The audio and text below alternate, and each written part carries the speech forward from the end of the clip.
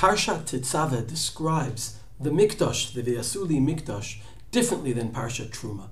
Parshat Truma, of course, described it as a Mishkan.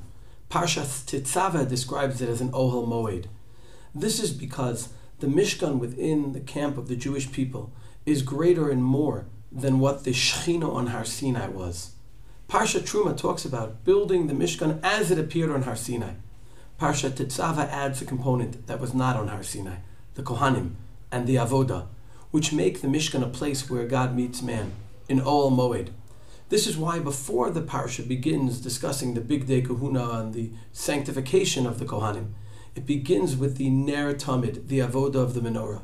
And after it describes the Kohanim, it concludes with the Karban Tamid, the first Karban we're mitzvah to bring on a daily, consistent basis. And here, the Torah describes what the Karban accomplishes very interestingly. Perek Chavtet, Pasuk Yud Chet, V'iktarta et kol ha'ayel ha'mizbecha olahu l'Hashem reach nichoach ishel Hashemhu. There's a beautiful smell, aroma that comes from this Karban. And obviously the question is, are we talking about the physical smell that somehow God would like? Rashi tells us here that the beautiful smell is the Nachat Ruach, the pleasure God gets out of us bringing the korbanot. It's not the meat, the smell of the flesh, it's the nachat. And anyone who has children and has received nachat knows what that means. Rashi explains this continuously in his Pirush HaTorah, the beginning of Sefer Vayikra, Perek Aleph, Pasuk Tet. He also says, Nachat Ruach Lefanai. And it's along these lines that Rashi explains the Gemara at the end of Masechet Menachot, which is medayik from the fact that the Torah says that a korban is lirtzonchem, the ratzon of the Jewish people. The Gemara says, it's not for me that somehow I gain something from it. Lirtzonchem atem zovchim. It's an expression of your will. And Rashi there says on the Gemara, litzorech atzmechem. What is the basis of this nachat? Rashi, both in this week's parsha and in Sefer Vayikra and in that Gemara Menachot, says the nachat ruach lefnei Hashem is she'amarti v'na'asa ritzoni, that I told you to do it and that my will was fulfilled by you. There's no greater nachat when a parent sees a child following that will, and lahavdil, when God sees us following His will of fulfilling His mitzvot.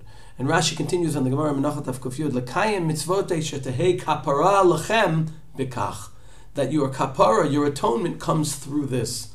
If the root of sin is us violating God's will, the kapara of a korban is by fulfilling God's will. And once we understand this, we realize that this nachat, this kapara, is achieved through all the mitzvot.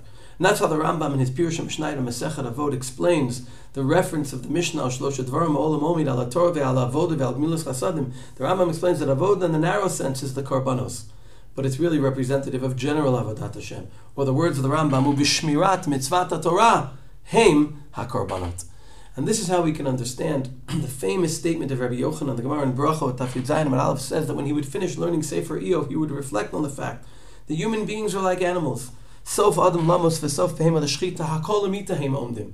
All living beings eventually die. So what does that mean? What is our life worth? And then he adds famously the words made famous by Shweki's song, Ashrei mi shegadal b'Torah v'yamal b'Torah v'oseh nachat ruach liyotzra. By growing through Torah, by learning Torah, Torah and mitzvot, we give nachat ruach to our Creator. And when we give nachat ruach to our Creator, it shows that we're living up to what we were created for.